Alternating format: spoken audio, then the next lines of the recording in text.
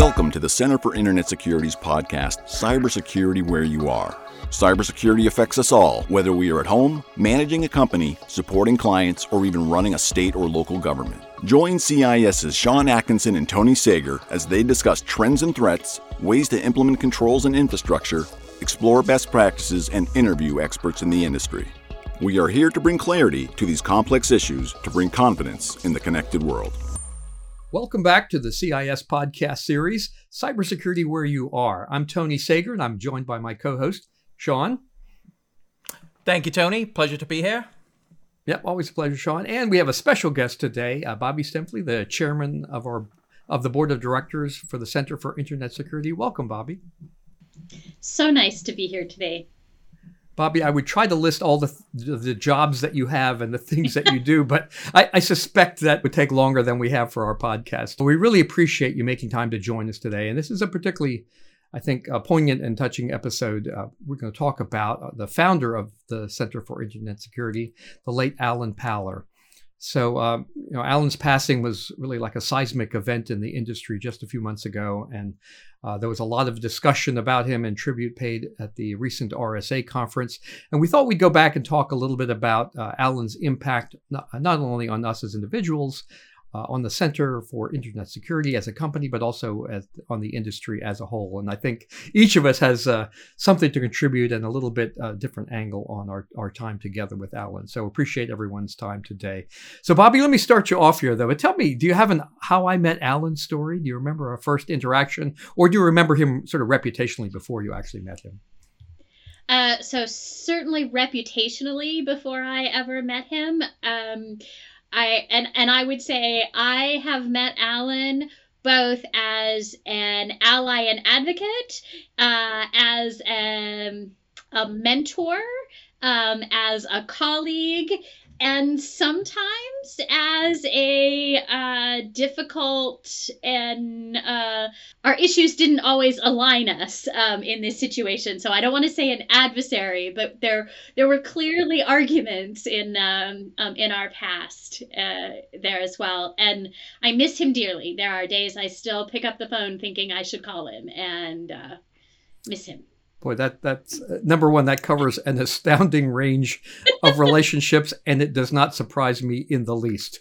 Alan had a way of, strongly held beliefs, right? Well-formed, strongly held beliefs. Yep. But could be a friend in a given moment and a, very sharp and incisive critic, in the next breath also. And I think that was part of what made him so special in all this. Sean, do you have an opening story? You probably knew of SANS before you met Alan on the board here. But I did. Yeah, big fan of SANS, obviously. Yeah. So, Tony, I'd met, the first time I'd met was virtually on a risk committee call. So I was representing risk from the CIS perspective, the CISO representing risk. And Alan was on the call, and that sharp, decisive element to his personality was right there at the beginning. But really, it was all taken, professionally. It was, never obviously personal or anything along those lines. But it was really the way you took it. And I reflected back. I was like, whoa, what did I do? I literally just started. It was my third, I think it was my third week. And I did, obviously, the risk committee call. And then it was, wow. Alan is, his reputation, this is fantastic. But it was, the way I'd taken it was this. It was decisive. It was sharp. It was do these things better. But it was done in a mentorship way, is where then I could reflect back to him and say, I think I'm working it this route. Is that the right route? And, working with him and John Gilligan obviously solidified my approach and made it as crisp as it is today, hopefully, Bobby, that you'll see from board of directors meetings. I think, Tony, one of the sort of truisms here is Alan's opinions were always strongly held, but they were also always well-informed. I would argue sometimes they weren't right? Those were the places where we argued, but he always did the work that was necessary in order to hold those opinions. And I really appreciated that about him and learned a lot because of that from him. Yeah, and I think that is right. That he might open with a sharp argument, right, that was critical.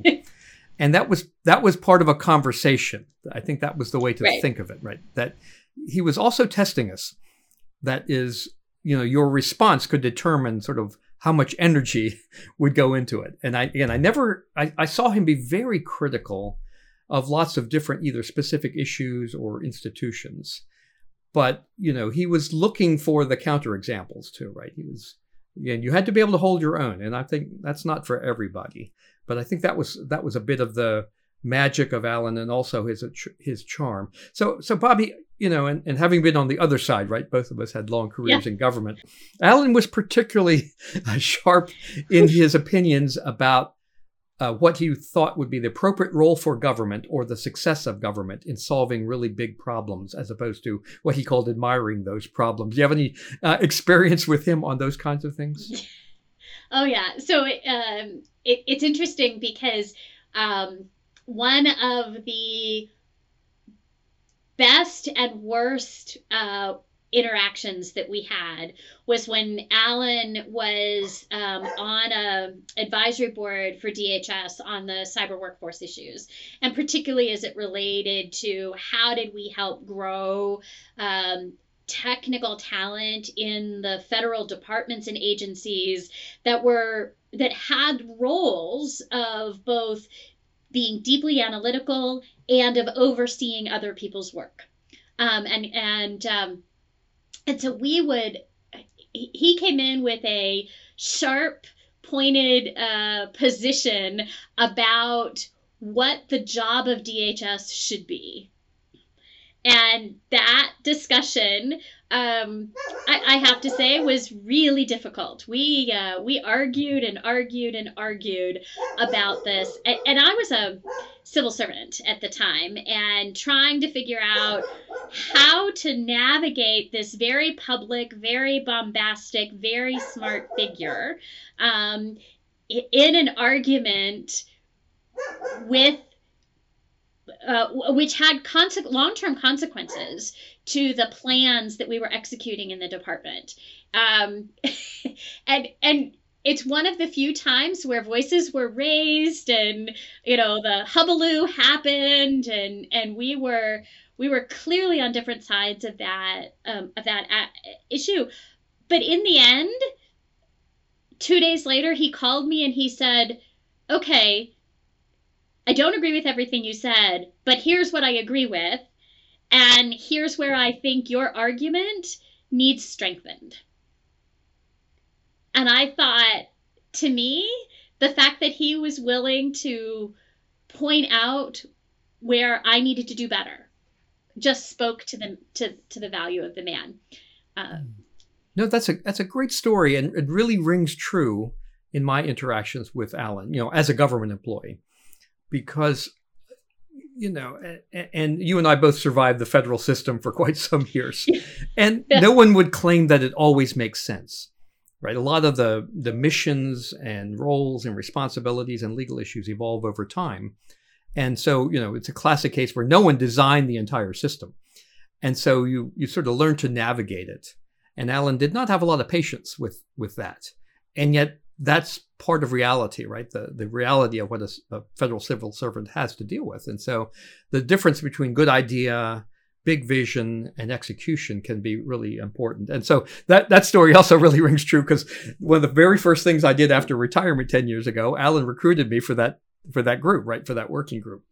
And so working under him as one of the co-chairs and, he had these big leaps of things that sounded right, that were important, big idea things, and looking at them with the eyes of a federal civil servant, and looking at the legal issues, right, and the authorities, and the funding, and the complexities of navigating the political process.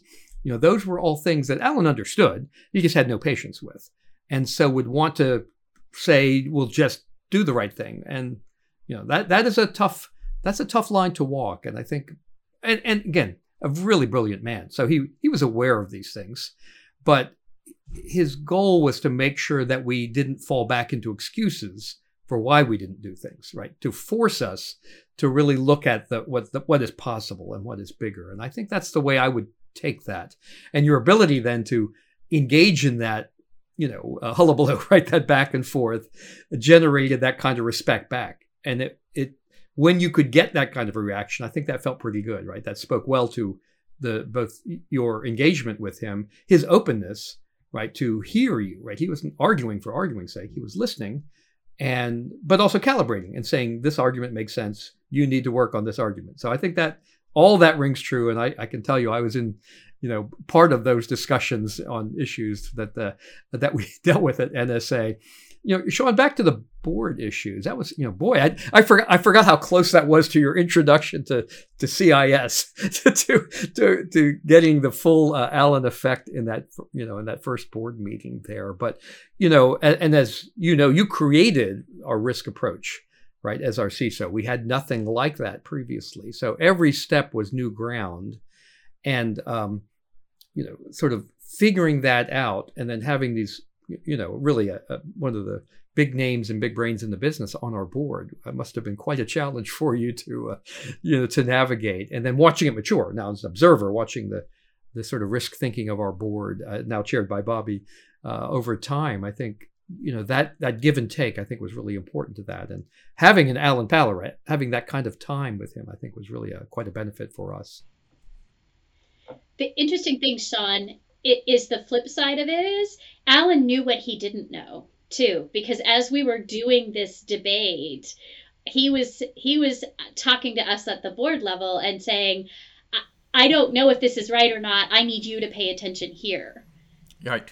Absolutely. Sorry, right. Sean, I didn't mean to cut you off. No, fantastic. Absolutely. I mean, really, it's a privilege, Tony, in a lot of cases to work with, the board themselves. And I'll give you one word that when I introduced the risk was intimidating. I mean, literally, there's the who's who, to be honest, of cybersecurity. And I'm here, little Sean Atkinson coming to him and saying, here's an approach I think we should take. And so that went through many debates. And believe me, there was a lot of time and a lot of consideration. And really from, all the board themselves, and Alan obviously was... I'll tell you what it did for me, Tony. It made me a better CISO. And the reason I say that is the feedback, the engagement, and the way... One of the big things that Alan had provided me was the phrasing. It was, it wasn't that I used too many words, but it was I was using the wrong words to communicate. He said, define, make sure the context is present here. Stop saying... And one of his pet peeves was, I used to say a lot, they. He says, who are they? Stop saying they. Work this process. Understand the context. Make me understand. And it just pushed me. And honestly, it was one of the makings of the program. And really, personally, it was, I feel, a lot stronger in the position and really more confident, working with, and obviously the number of luminaries that we work with on our board is phenomenal. And being able to then have the confidence to sit there and do that from that pre-work. And, I've been with the organization 4.5 years and through that, and then working with Alan for, the last 4 was, like I say, it was a privilege. Yeah. Both of you gave great examples, right, of Alan's point and criticism turning into a teaching opportunity. And he was a master communicator. His ability to be conscious of the words, to turn it into a story. That was one of the things I learned from him also, was the value of the storytelling, and seeing that. And Bobby, I know we both heard from Alan after public, in our early days of public speaking as government employees. And tell me a little bit about what you heard from Alan and impact it had on you, and in terms of the communication skill. Yeah, it's to this day, Alan's piece of advice was, say what you mean, don't let it get lost in too many words. And he actually came up to me after an event and essentially said, I understand what you were trying to say.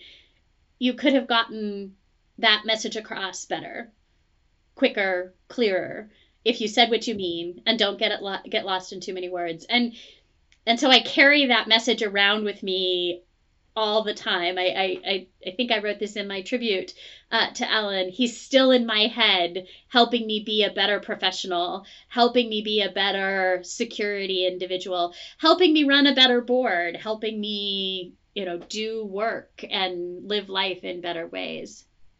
No, that's beautifully said. The first couple of times I saw him as a public speaker, I was struck. I mean, it was just his ability to craft a story, and yet he would sneak in enough, I'll call them sort of data, that it was well researched. I mean, it wasn't just the storytelling. It was a really deep, he gave you the impression of this deep analysis under the hood, but the data didn't drive.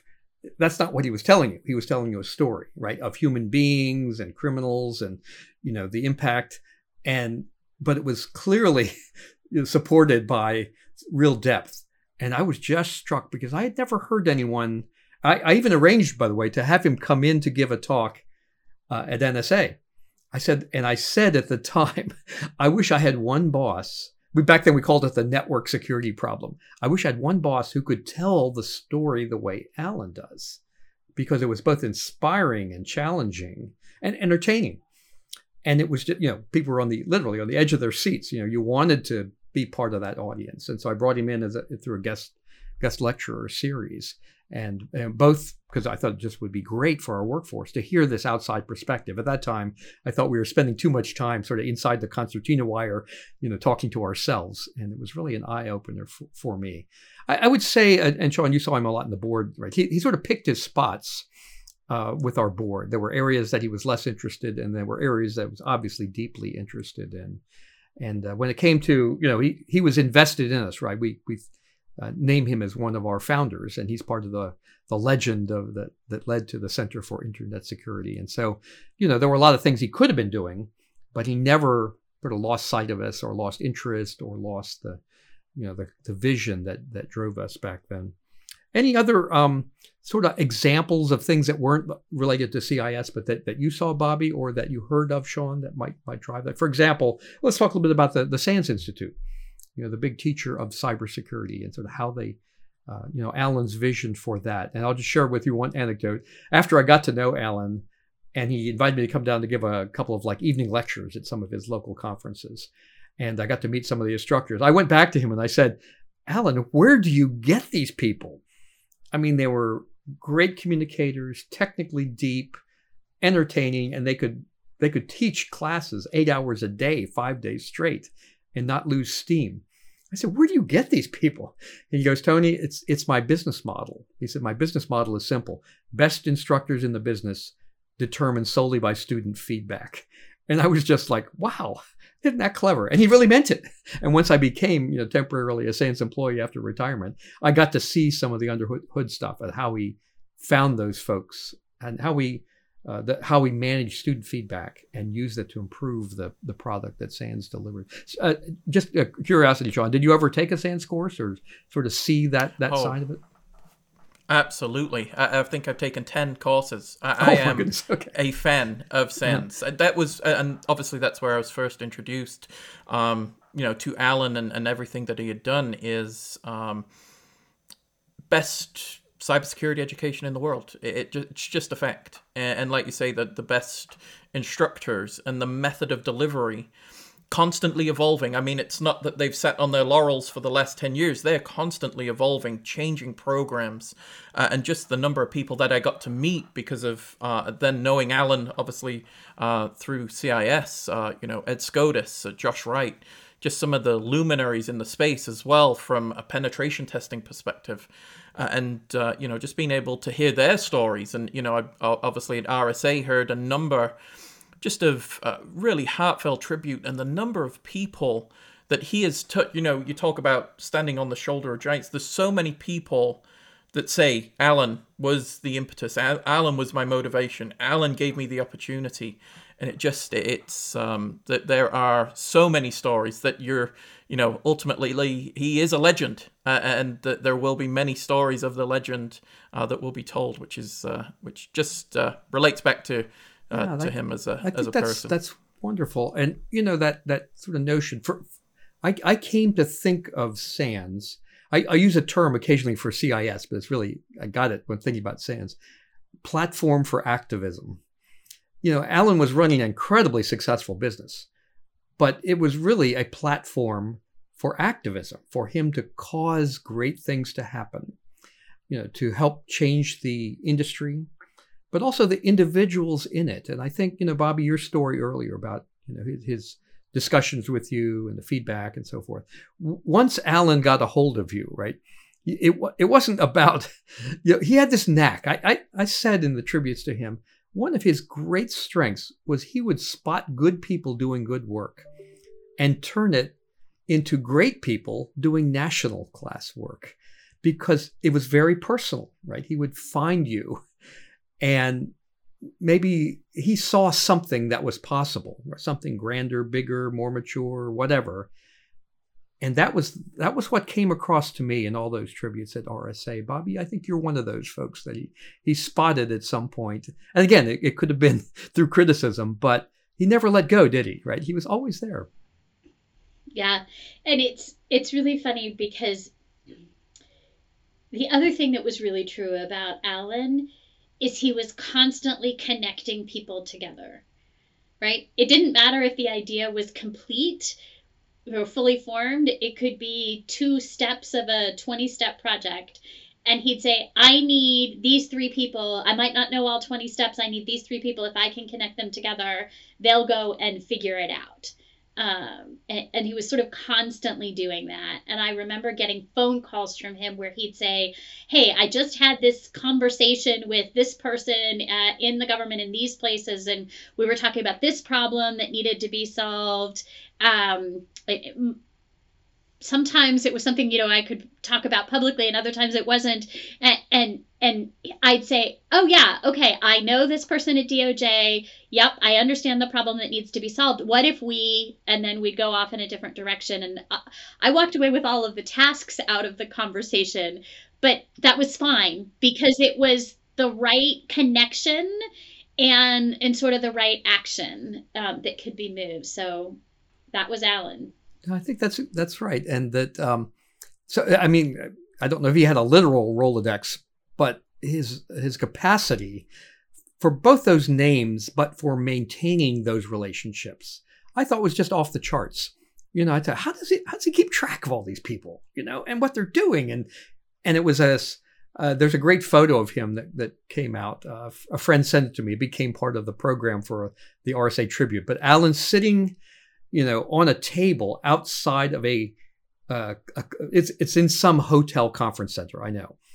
And the mental picture was Alan's going to go on stage in a couple of minutes, right, to give some off the charts talk, but he's using every moment to phone call people, to catch up, to connect, and so forth. And I got to travel with him a fair amount on the advisory board for the Air Force Graduate School, and there was never a down moment. It was constant, this catching up with, reaching out to, teaching, mentoring, connecting.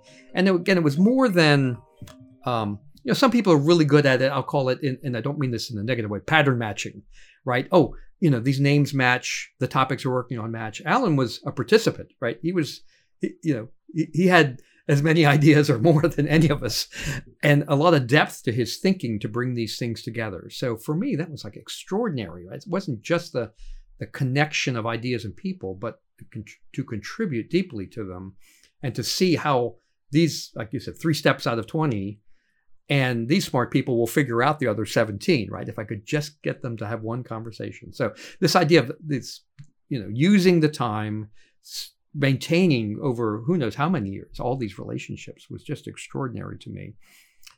Now, there are a few early SANS instructors who say, so part of the folklore of the startup of CIS, right? The first early benchmarks, right? That was the founding of the company. And a lot of those early volunteers happened to be SANS instructors, who were brought in by Alan, Randy Marcheni and, Ed Scotus and Hal Pomerantz, and they all have a story of being voluntold or, grabbed for a project and brought together. And it was this sort of chaos that they look back at 20 years later when we talked to them around the 20-year mark for CIS, and with amazing fondness, that Alan had such trust in them, right, and such depth of their understanding to bring them into something that would be still standing so many years later. So, I really came to appreciate all that. The other things I'll mention, part of his network, Alan once told me this, the ability of SANS as a platform for activism. He once said, it was an offhand remark, but I know he meant it. He said, Tony, if things really happen bad in the country, I can pull more people together from SANS alumni than you can as a government executive. I can pull them together more rapidly towards common cause. And I thought about that later. I thought, doggone it, he is right. He could get an astounding number of people that he keeps in touch with, by the way, through the SANS mailing list, what they call, I forget, the advisory board or whatever. So it wasn't just a class. It wasn't just teaching. It was building a network of these, the top students from all their instructions and being able to turn them loose on a problem. That was just an eye-opener for me. It's like, he's right. I've got a lot of good people working for me at NSA, but he could grab them faster and with more directed purpose than I ever could. So for me, the experience, I don't know if you have a story around this one, Bobby, but my kind of awakening moment around this was Code Red, if you remember those days. And out of the blue, Alan and I had a friendship, but not very far along. And I get a phone call completely out of the blue, whenever this was, early 2000s. Hey, Tony, you got anybody working on Code Red?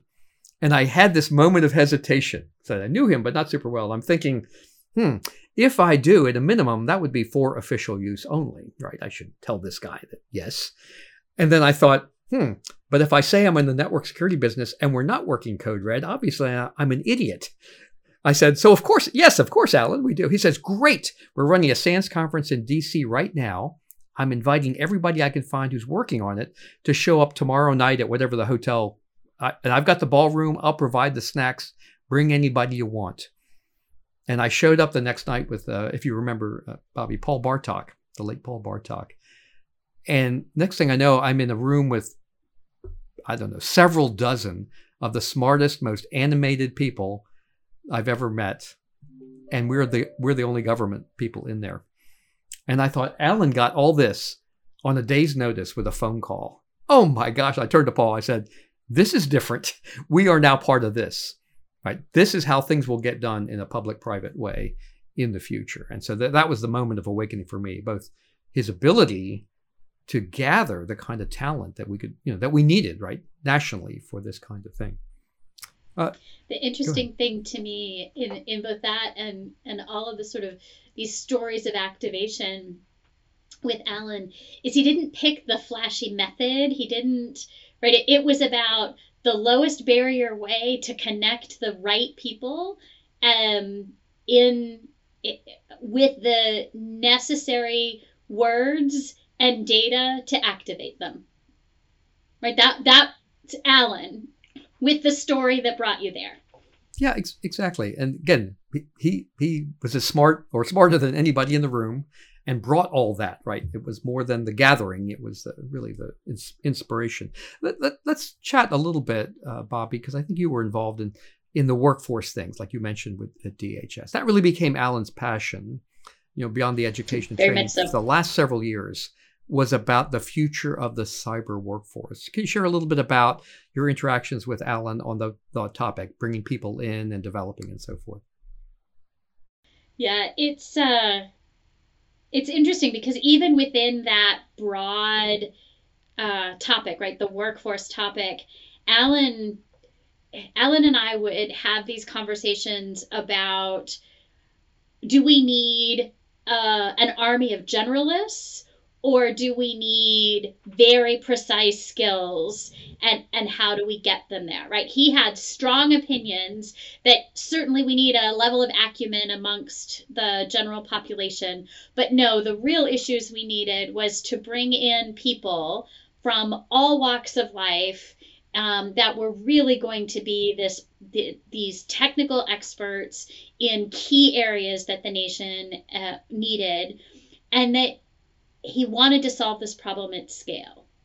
And that's really what I loved about working with him on it, is some of these ideas would seem crazy, and sort of all of a sudden it was like, oh no, we can actually do this. We to your point, he didn't have any patience for the bureaucracy, but he loved to find people who could force the bureaucracy to work for him.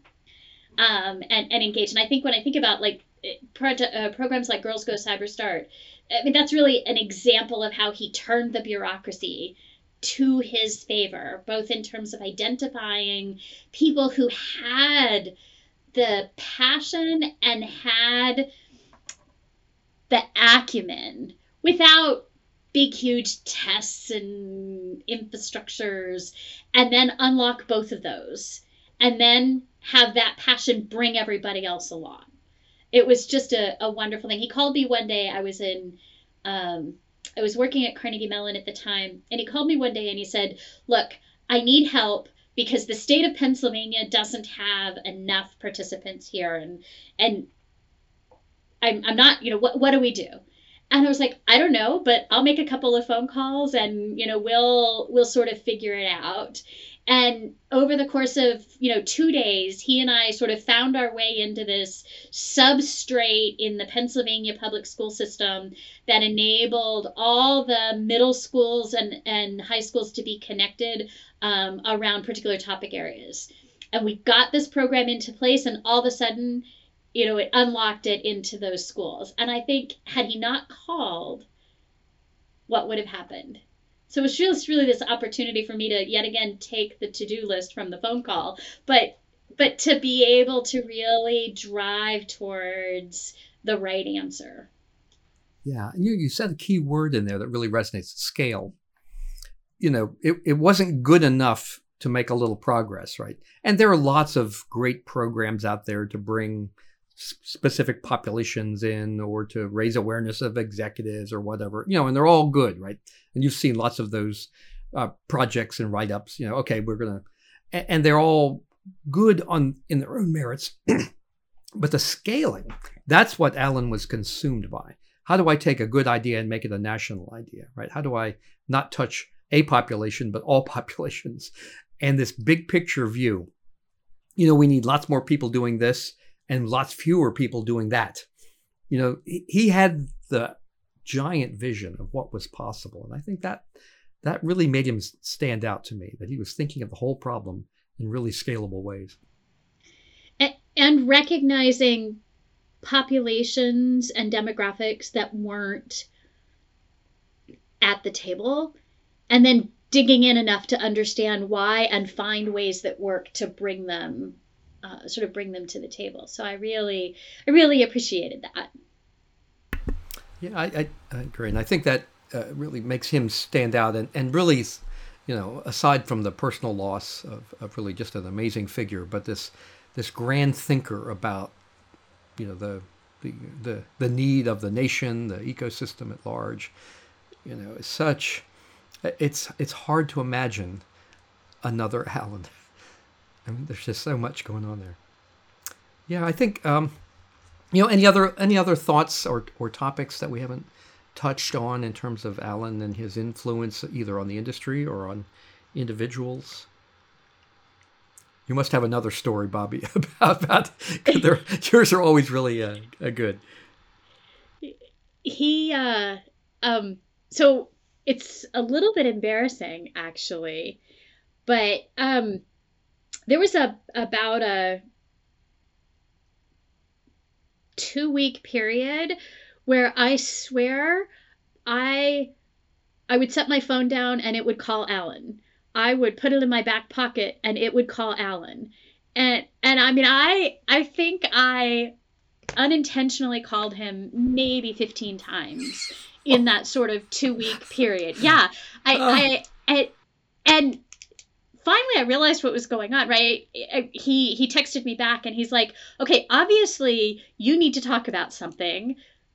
Meet me at, I can't even remember what restaurant it is, and we'll talk about it. And I was like, I don't know what you're talking about. And why is Alan Powler, this was before I was on the board with him, I'm like, why is Alan Powler calling me and telling me I need to meet him at a restaurant?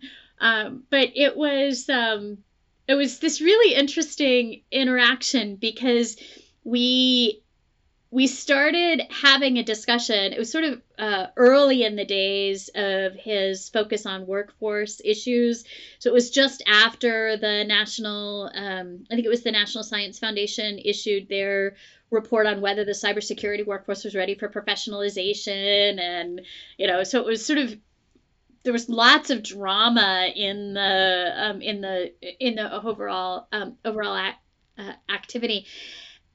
And we had this conversation about people, levers of action, and scale over coffee there. And I remember sort of sketching out, it's not the CIS story, but I remember sketching out on a piece of paper, right? Okay, if we had these 6 or 8 government folks involved, and I can do something about that, that might make a difference. And it was just I have this very vivid memory of him not letting this random dialing activity go to waste there. He could have not been my friend anymore because of that, but clearly that wasn't the case. So there you go. No, sure he took it as a sign, right? What can I get Bobby Obviously involved with that would be of national importance and worthy of her time and talents? I can just picture that. Everything was an opportunity to him, right? Every person he met, every problem to be solved was an opportunity. And I just love that attitude, right? That there was always some big idea hidden that he might have to dig a little bit to find or to connect with something else. But, I had those kind of meetings without dialing Alan 15 times. But I just walked away a little daunted, right? A little overwhelmed and thoroughly energized, excited to dream that big, right? To feel like, this giant of a intellect and figure, I'm in a conversation with him, right? And he treats you as though you're there with him. In fact, you're one of the foot soldiers in the Grand Army. But it was so exciting to me to be a part of that, to feel energized by that. And I think that's what I really miss is that feeling of inspiration, that feeling of, this is an adventure and we're going to do it. We're going to do something big here. And Sean, we are recipients of that, right? We're beneficiaries of a big vision that Alan had. And, I never knew how big he really dreamed because, he didn't bat 1,000 either.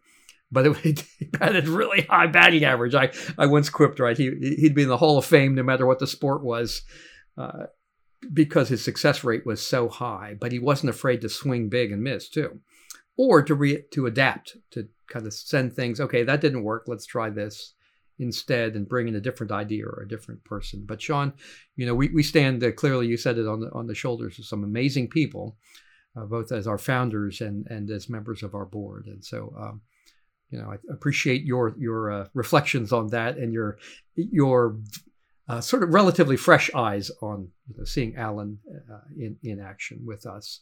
So, Bobby, I think for both of us who know him for so long and had many of these private opportunities to both be inspired and challenged by him, it really has been an amazing ride and a really difficult loss. So I really thank you for sharing those memories with us. They make me smile, they'll make me sad later, but and it's part of what has is a part of the glue of our friendship also. And so I can't tell you how much we appreciate your role as chairman of our board and really someone who's helping us take CIS to the next stage. Any last thoughts that you have about Alan? I'd happily take. I think one of the truisms about Alan was he was always in service of a larger mission, and always an optimist. And I found that, given that his batting average might be high, and the problems that he was facing always seemed daunting, those two things are always a source of inspiration. I think not just for those of us who knew him, but for those of us that will hear this story and all the other stories about him. Wonderfully said, Bobby, and thank you. And Bobby, thank you for being our guest on the CIS podcast series. It's a modest, but Sean and I love the conversation. We get more time together talking, here on the podcast than we do in real work, and the opportunity to bring in a guest like you and share some memories about someone who's affected all of us deeply and the industry as a whole equally deeply. We really appreciate your time. So thank you, Sean. Thanks again. It's always great to catch up with you. Bobby, thank you again. This has been another episode of the CIS podcast series, Cybersecurity Where You Are. Thanks again. Subscribe to us in the usual ways, and we hope to see you again soon. Thanks so much. Thank you for listening to the show today.